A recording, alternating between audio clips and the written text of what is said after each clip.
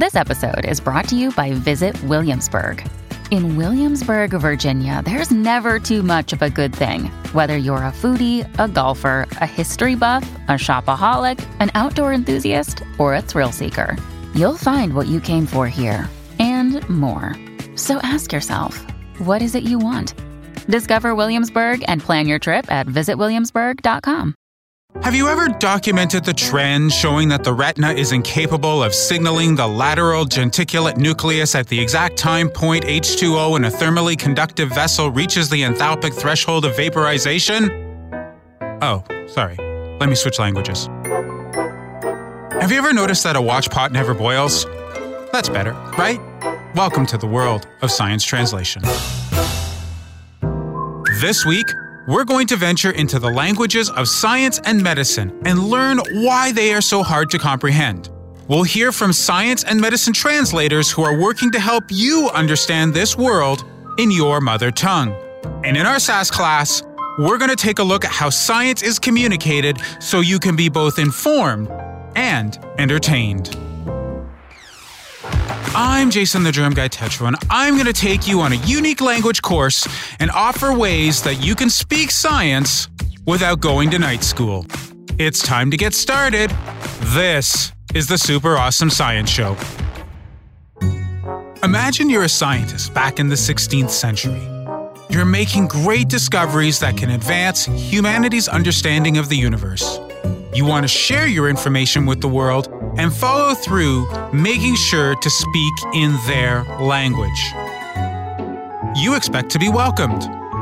You expect to be honored. You expect to change the world. Instead, you're condemned by the church, mocked by society, and maybe even put in jail. What are you gonna do? Easy answer? Change the language. Only those who have studied and devoted their lives to science would be able to understand what you're saying. You can then use an entirely different form of publication, scientific and medical journals, to ensure your people have a chance to communicate without repercussion.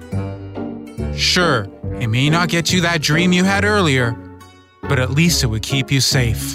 That's what science and medicine decided to do. The move worked out well. But in the 19th century, when science started to become the benchmark for proper and accurate information, a problem emerged. The language developed to keep the public out was so well ingrained that it had become its own entity. It had even splintered into different dialects. Each branch of science and medicine had its own language. Unless you were fluent in that particular patois, you were never going to appreciate what was being said. Now imagine someone from the public or a government official wants you to help them develop policy or actions based on your findings. You would need a translator, though no one really ever considered this to be an actual need, let alone a profession. Thankfully, there was one person already paving the way. In 1821, a rather unknown scientist named Michael Faraday published an article in the Quarterly Journal of Science. It was a basic paper of little note. To prove it, here's a quote. All the usual attractions and repulsions of the magnetic needle by the conjunctive wire are deceptions. The motions being not attractions or repulsions, nor the result of any attractive or repulsive force, but the results of a force in the wire, which instead of bringing the pole of the needle nearer to or farther from the wire, endeavors to make it move round it in a never-ending circle and motion, whilst the battery remains in action. For anyone who wasn't regularly speaking about magnetic research, this would have been little more than an interesting, if not circular, curiosity. But Faraday knew this discovery was far more important. He just had to figure out a way to show it. And he did, by performing what most would consider today an elementary school experiment. He took a magnet and attached wires to each side. When it was just sitting there, there was no current. Then he added some metal to the mix. Not surprisingly, the magnet picked it up, But to everyone's shock, the wires carried a current. It was like magic. This was a stranger thing. But in reality, it was electromagnetism. He had effectively translated the language of physics into something everyone could understand, and best of all, it could be used to make something that could change the world: the electromagnet. Since then, it has become the basis for so much energy production. Power plants incorporate large versions to produce and provide electricity. Smaller versions are used to power a huge number of machines, from home appliances, music and video equipment, MRIs in hospitals, and those maglev high-speed trains. Electromagnets may also one day help us travel deep into space. But without that ability to translate, Faraday's experiment might have been ignored, and our world would look quite different than it does now. The translation of Faraday's experiments was just the beginning of what we now know as knowledge translation. My first guest has been researching this process and working to ensure the public can find, understand, and gain from health and medical research. She's also doing her best to help guide governments and other authorities to develop best practices so that our healthcare system is the best it can be. Her name is Maureen Dobbins, and she is an associate professor at the School of Nursing at McMaster University. More importantly, she is part of the National Collaborating Centre for Methods and Tools, which provides leadership and expertise to Canadian public health organizations. They are the ones working to make you healthier, one translation at a time. Tell us a little bit about knowledge translation and the work that you do. Sure. So knowledge translation, put really simply, is all about making sure that the best available evidence, and I'll talk about what that is in a moment, but making sure that the best available evidence is taken into account in decision-making. In the world that I work in, that's public health, but really we're wanting that best evidence to be used in all types of decisions, healthcare decision-making, and that's the area that I would work the most in. And when we talk about best available evidence, while certainly the work that I've been involved in has focused primarily on the best available research evidence, there's still lots of different types of information or knowledge that informs our decision-making about the local context or societal preferences, political preferences, the types of resources. So it's about bringing all of that together, the best of all of that together, and then making informed decisions using all of that information. And how does a Canadian benefit from the work that you are doing?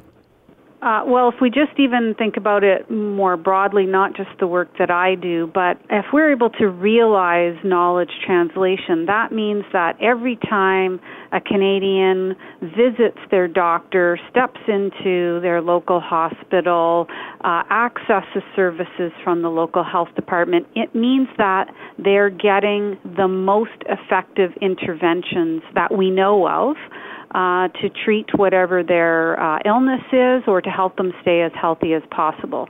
So for the average Canadian, it should mean that they're getting the best possible care. It also means that they're not getting interventions that perhaps aren't effective or potentially even dangerous. That sounds great for healthcare. But what about at the home? One of the coolest papers you wrote, and actually one of the most cited, was evaluating the promotion of physical activity in kids aged 6 to 18 years. Now, this was back in 2013. How has the landscape changed since you showed that getting kids up to move is a very good thing, and how does knowledge translation fit into that? We were looking at interventions that were happening in schools, primarily to promote kids 6 to 18 to be more active during the school day, but some of those interventions were also relevant to what could be happening in the home. And generally, the review found that there was some promise that by implementing changes in the curriculum, by having children and adolescents spending more time during the school day actively engaged in moderate to vigorous physical activity, that we could actually get them doing more of that, and that resulted in some good outcomes with respect to body mass index, weight, things like that. We still have a long way to go to really figuring out how best we can get or increase kids and youth to be more active. Now, there is one place where you are making a difference, but we have to go to the other end of the age spectrum. It's a very interesting project that you're working on at McMaster. It's called the Optimal Aging Portal. Tell the listeners a bit more about it and what people can learn, whether they're elderly or not. Essentially, what the Optimal Aging Portal is, it is bringing together 4 world-class repositories of evidence that span evidence that clinicians, physicians, nurses would use, so the best available evidence on what we can talk to individual clients and patients about. Then we have another repository that is looking at public health evidence, another repository that looks at health systems evidence, and another repository that looks at social systems evidence. These are 4 separate repositories that all exist at McMaster, but up until the time that the portal occurred, there was no way to search them all at the same time. So we were able to create a system that allows you, with one click of a button, to search all 4 databases at the same time, and they all are providing access to information that would help citizens to gather information on how to age optimally. And we also are creating a variety of other types of knowledge products for citizens to access through the portal. So we know that the scientific literature isn't for everyone to read. So we're trying to distill that even further to make scientific knowledge more easily accessible to your average Canadian. So we write blogs where we identify reviews of importance to optimal aging for those that are 60 plus, that is high quality evidence, that also has action messages of things we can tangibly do or not do to help support optimal aging. And we write blogs about that in very layman's terms, really in a conversational type of style, to translate what the evidence is telling us, really, framing it around what are the types of issues that the aging population in Canada is facing every day. In the future, then, do you see these tools and portals as being the best choice for anyone who wants good information, especially on public health, as opposed to, say, trusting the first couple of clicks on a Google search?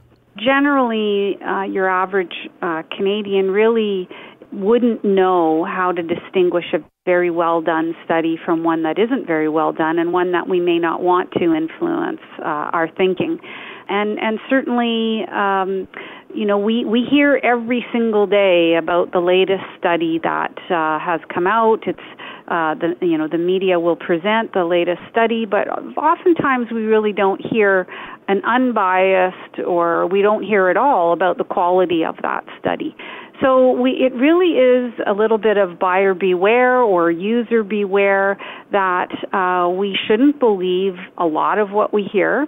While I would love to hear that every single Canadian wants to learn the skills of how to appraise the quality of a study, I don't think that's very realistic. And so an alternative is to turn to these types of proven resources where folks like myself and other colleagues, Dr. John Levis and Dr. Anthony Alfonso Iorio, there's a group of us that have been really working on developing these types of repositories. We appraise the quality of all of the evidence that ends up on our site in our repositories, and we don't necessarily screen out lower quality, we let people see that, but we provide that objective assessment. Mom deserves the best, and there's no better place to shop for Mother's Day than Whole Foods Market. They're your destination for unbeatable savings, from premium gifts to show-stopping flowers and irresistible desserts. Start by saving 33% with Prime on all body care and candles. Then get a 15-stem bunch of tulips for just $9.99 each with Prime. Round out Mom's menu with festive rosé, irresistible berry chantilly cake, and more special treats. Come celebrate Mother's Day at Whole Foods Market.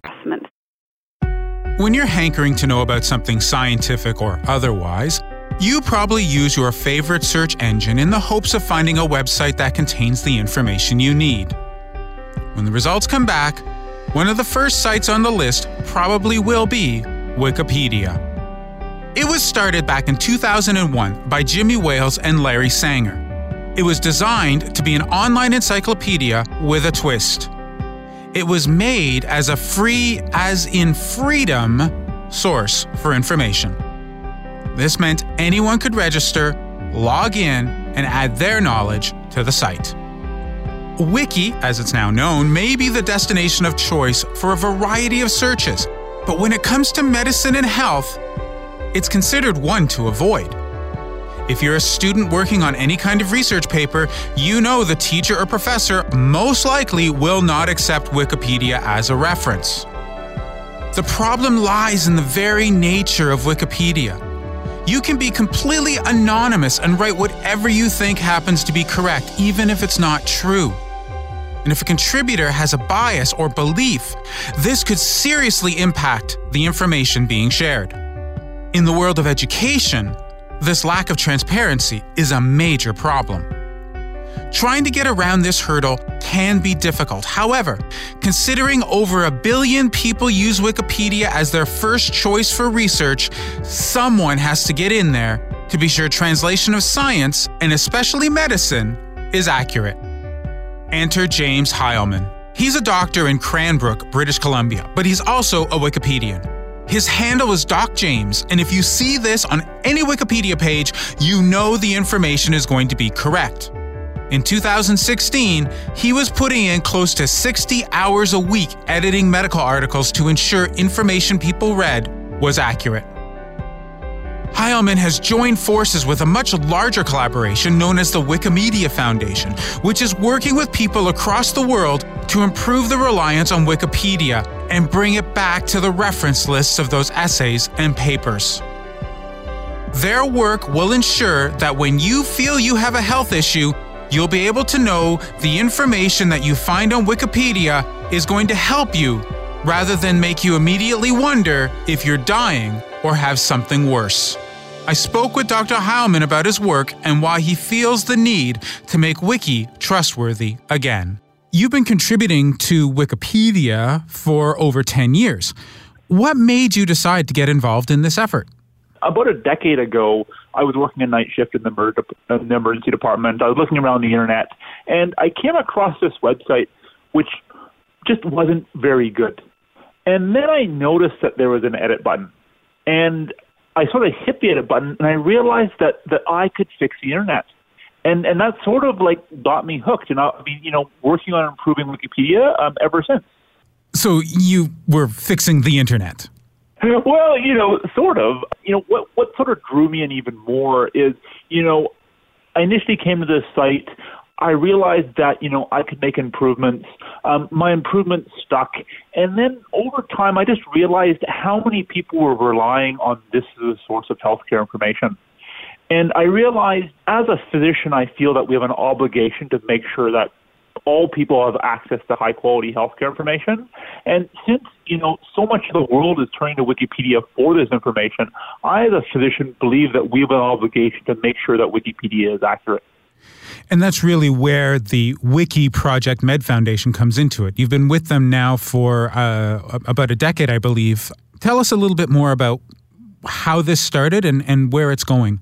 So, I initially began just as a Wikipedia editor. And then over time, I was becoming more and more involved.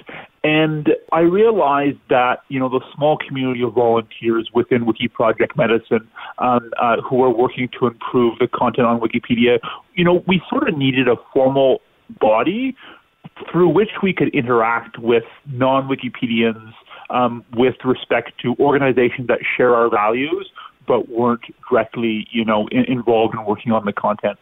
So, a number of years back, a small group of us formed an NGO called Wiki Project Med Foundation, and through this NGO, we've formed partnerships with organizations like Cochrane, with organizations like Translators Without Borders, with organizations like the National Institutes of Health and the World Health Organization, so that we can then bring in more partners who share our ideals of getting high-quality healthcare content out to everybody.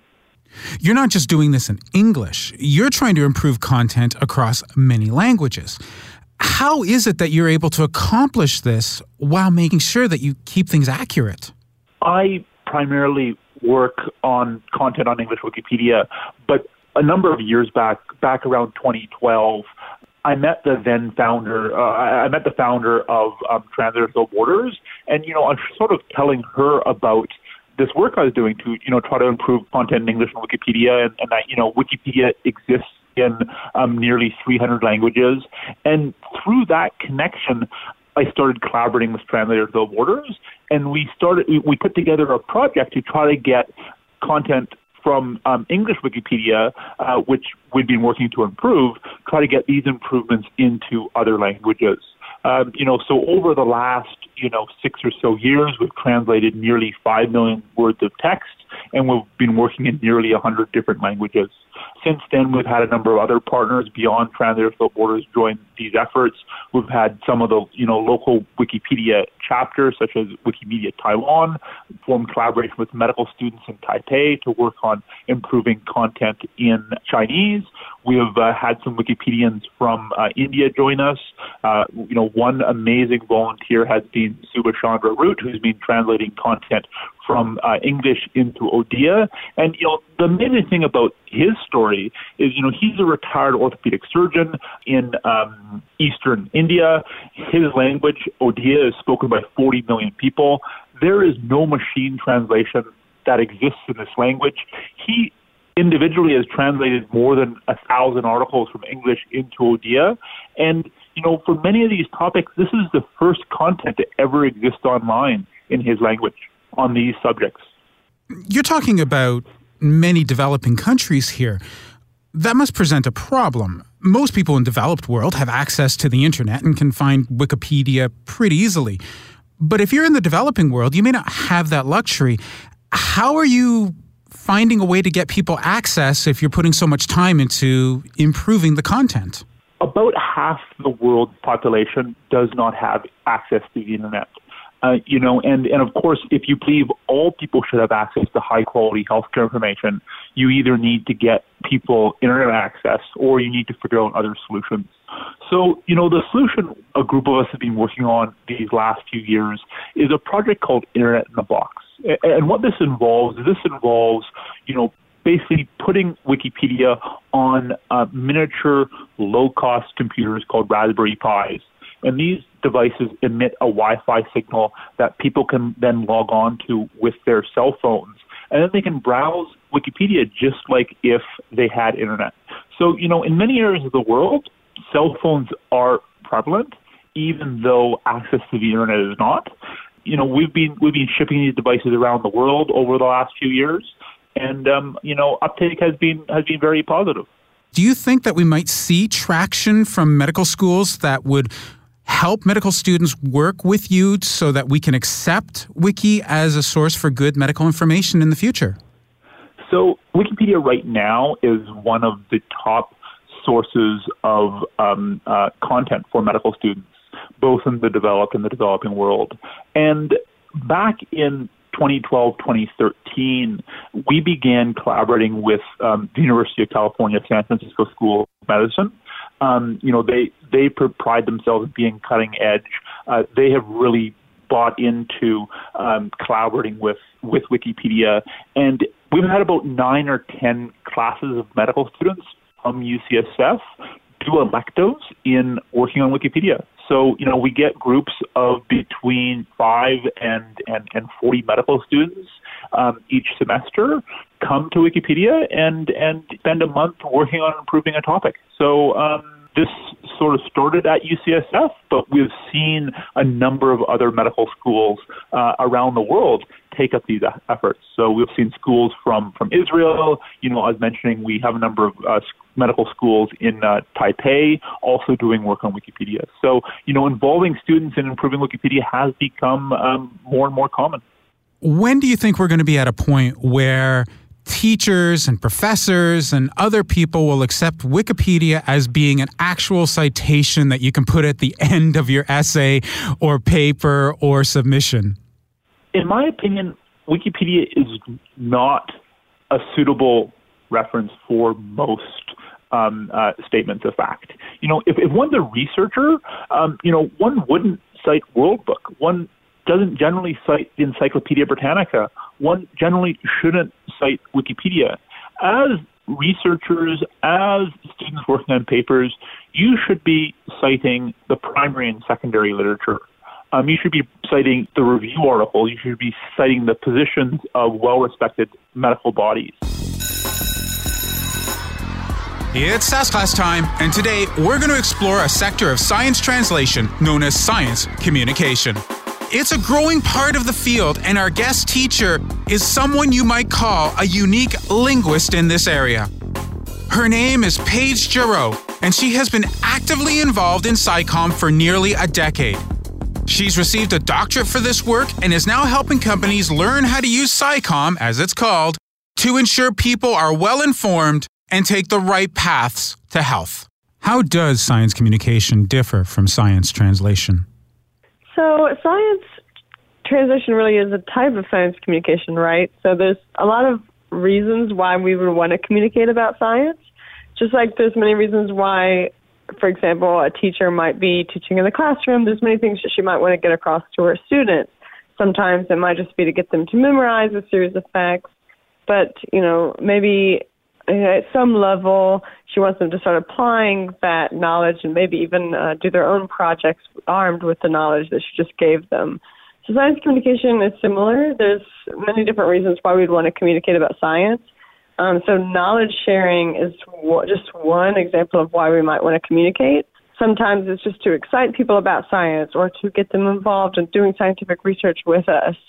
So I think we have to view science communication more broadly, that it's not always or just about sharing knowledge. Communicating science has been done for hundreds of years, most notably by Charles Darwin and his Voyages of the Beagle series. But only recently has it become recognized as a major part of doing science. What has led to this increase in interest and participation? So if we really think about it, in the age of Charles Darwin, science communication might have even been more important than it is now. I think sometimes today we kind of assume that, especially, scientists, our jobs have gotten more and more complex. We're working on kind of smaller and smaller pieces of a giant puzzle. And so I think sometimes we assume, there's already processes in place. Once we finish our research, we publish a research paper, and the work is done for us in getting that message out. I think if we've seen anything in recent years, it's that we can't just assume that just putting it out there in a scientific journal does not equal actual translation of that knowledge to the people that really should be getting it. So I think researchers used to, have to write letters and get things published in newspapers and, publish books and really push their messages out there. I think we're just starting to see a return to that idea of kind of a virtual coffee house of we need to have conversations, not just with other scientists, but with people who aren't scientists. We need to kind of go out there in public and have, real-time conversations with people, write them letters, tell stories in order to really get that science across. Who are the people who are most likely to look for these efforts? So I have done some research on who reads science blogs. So it's kind of a niche question, but we found that people that are typically actively seeking out science information online tend to be very literate, smart, educated people. So they might not necessarily have science degrees or formal science education, but they tend to be people who are looking for pieces of information that they can't find somewhere else. So people who aren't satisfied with just a general, newspaper story around a topic that's very general and might not have all the details. So people who are really looking for communications, things written by scientists online or communicated by scientists, or people that, they haven't been able to find that little nugget of information they're looking for that they really need for their health or for some decision they're trying to make. Part of the goal of SciComm is expansion of the audience. We want everybody to enjoy science. Have you found that there is one way that tends to work better than another? So I give a lot of workshops for scientists, and I always tell people who are interested in science communication that they really need to think about their goal. So there really isn't one best way to communicate about science because each way might be better or worse for a particular goal that we have. So, for example, if our goal is to increase public trust in scientists and to help people see scientists as real humans who do fun things, we might, share pictures from cool things we're doing in the lab. We might take selfies. We might, communicate those very human aspects of science. But if we're talking to a policymaker or someone who just wants the facts very briefly and in a way that helps them make a decision, we might communicate it in very different ways and through very different mediums. So I think it's always important to think about what our goals are and who the audience is and how they best would like to, get the information. And in order to decide where we're putting out our communications, whether it's, through pictures or through a blog post or through emails, and what the goal is so we can decide what best the message should be. For the listeners who want to get involved in science communication, what advice would you give to them?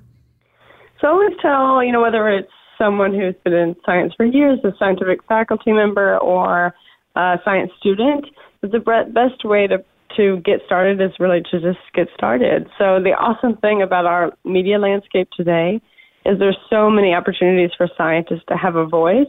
So whether that's starting, getting on Twitter and starting to have discussions with other people, whether it's, starting a blog or starting to create little videos that you post on YouTube, the barrier to entry is very low.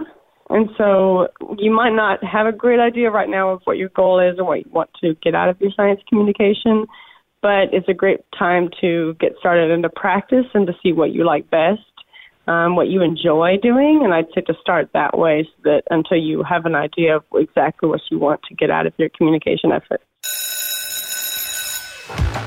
Well, that's it for this week's SassCast. I hope it has inspired you to learn science as another language. For Curious Cast, this is the Super Awesome Science Show.